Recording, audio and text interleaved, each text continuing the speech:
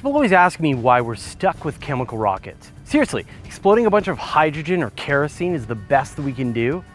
Good news, there are other exotic science fiction sounding propulsion systems out there which use electromagnetic fields to accelerate atoms, allowing their spacecraft to accelerate for months at a time.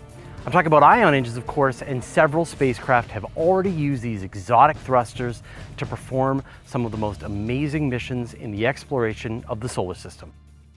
I know, chemical rockets seem really primitive. Take tons of liquid or solid fuel, light it on fire with an oxidizer, and then use the speed of the explosive gases to give you a kick in the opposite direction. Thanks, Newton's third law. But chemical rockets do the trick. Those gases do give a rocket the kick it needs to get into space. Because they bring their own oxidizer with them, they work in the atmosphere and they work in the airlessness of space. The advantage of rockets is that they can deliver enormous amounts of energy in short periods of time, the kind of reaction you need to blast tons of cargo off Earth and into space. But they're incredibly inefficient. A 550 metric ton Falcon Heavy is carrying almost 400 tons of fuel and oxidizer. The first stage will only burn for 162 seconds, and the second stage will fire for 397 seconds. That gives you a total burn time of about 9.5 minutes. Want to make some maneuvers? Want to accelerate for days, weeks, or even months? Too bad, you are out of fuel. Of course, these shortcomings from chemical rockets have led scientists to search for other forms of propulsion, especially when you're out in space, and one of the most successful so far is the ion thruster. When you're working out the rocket equation, an important factor is the velocity that you're ejecting your propellant. The most efficient chemical rocket can throw hot gases out the back at 5 kilometers per second. Ion engines, on the other hand, can eject individual atoms 90 kilometers a second.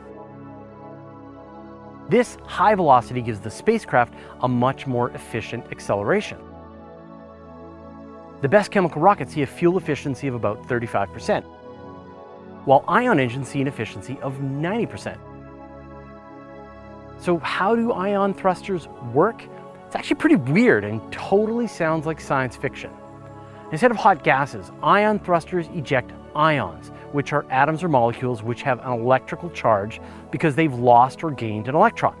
In the case of an ion engine, they're emitting positively charged ions, which have lost an electron.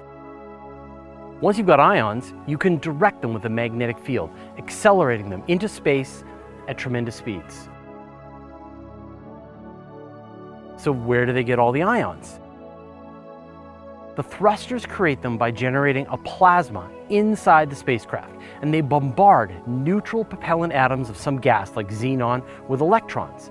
These collisions release even more electrons from the propellant, turning them into positively charged ions. This plasma soup of electrons and positively charged ions has an overall neutral charge. The electrons are held in the chamber, leading to more ionizing events, while the positive ions are siphoned out through a grid at the end of the chamber. As they pass through this grid, high voltage accelerates them out the back of the spacecraft at speeds of up to 90 kilometers per second. For each ionized particle that the spacecraft can kick out, it gets a tiny kick in return. The whole system is powered by solar panels, so the spacecraft itself doesn't need to carry any kind of battery or power system, minimizing the total weight that it has to carry. The big problem is that the kick really is tiny. The thrust of ion engines is measured in millinewtons, like thousandths of a newton. Hold a piece of paper in your hand. That's the kind of forces involved. But they can operate for days, weeks, even months, accelerating and accelerating long after chemical rockets would have run out of fuel. So if you're already out of the gravity well of a planet, they're very efficient engines for dramatic changes in velocity. NASA and other space agencies have actually used ion engines very successfully in a range of missions. They've been developing this thruster concept for decades, but were never willing to risk it on an active mission where a failure could end it. So NASA gathered up a bunch of these risky technologies and packaged them together as the Deep Space One mission, which launched in 1998. Deep Space One was equipped with 12 different technologies that NASA wanted to test out, including low-power electronics, solar concentrator arrays, various scientific instruments, and a solar electric propulsion system. Its engine was run for enormous lengths of time, allowing it to make close observations of asteroids and comets, and even Mars. NASA doubled down on the technology of Deep Space One, giving its Dawn mission 3 redundant ion engines.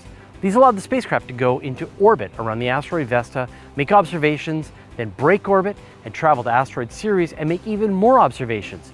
And it could still have fuel in the tank to visit even more asteroids. Just to give a sense of its acceleration, Dawn can go from 0 to 100 kilometers per hour in 4 days of continuous thrusting.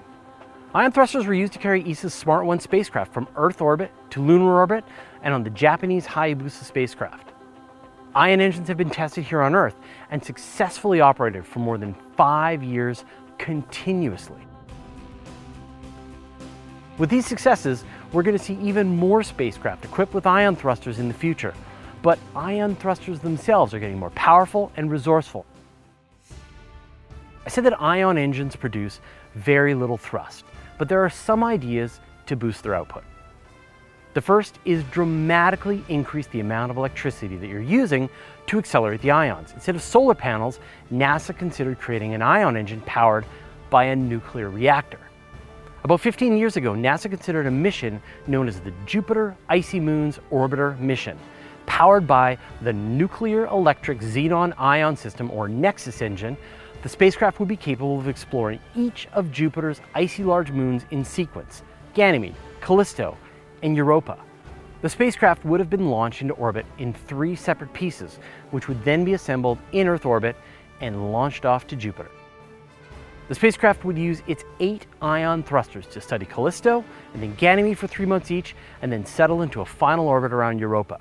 If conditions were right, it could even go into orbit around Io. Of course, we don't get to have nice things, and the mission was canceled back in 2005. There are other ways ion thrusters can be scaled up. NASA is testing a high-thrust version of ion engines known as the X3 Hall thruster. This engine is capable of blasting out ions and produces 5.4 newtons of force. Again, not much, but remember that previous thrusters top out in the thousands of newtons.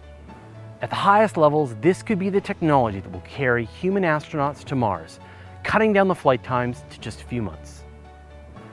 Engineers are planning to run the X3 for 100-hour tests this year to see if it has the same kind of long-term operation as the smaller ion engines. The coolest idea I've heard recently for ion engines is the idea of an air-breathing engine under development by the European Space Agency. Instead of carrying any propellant at all, engineers at ESA demonstrated that a spacecraft in low Earth orbit should be able to pull in molecules of air right from the atmosphere and then ionize them and blast them back out. Since the spacecraft would be using unlimited solar electricity for power and pulling its propellant from the atmosphere, it could operate without refueling essentially forever. Spacecraft could operate at lower altitudes, and space stations could remain in low Earth orbit indefinitely without needing to be reboosted. It's going to be a real game changer. And not only Earth, this technology could be used on Mars or Venus or Titan, anywhere with an atmosphere. Ion engines have already made an impact on space exploration, and in the next few years, we're going to see more missions equipped with them. They could even be the engines that carry human astronauts from Earth to Mars in the coming decades. What do you think about ion engines? Let me know your thoughts in the comments. Once a week, I gather up all my space news into a single email newsletter and send it out. It's got pictures, brief highlights about the story, and links so you can find out more. Go to universetoday.com/newsletter to sign up. And now, here's a playlist.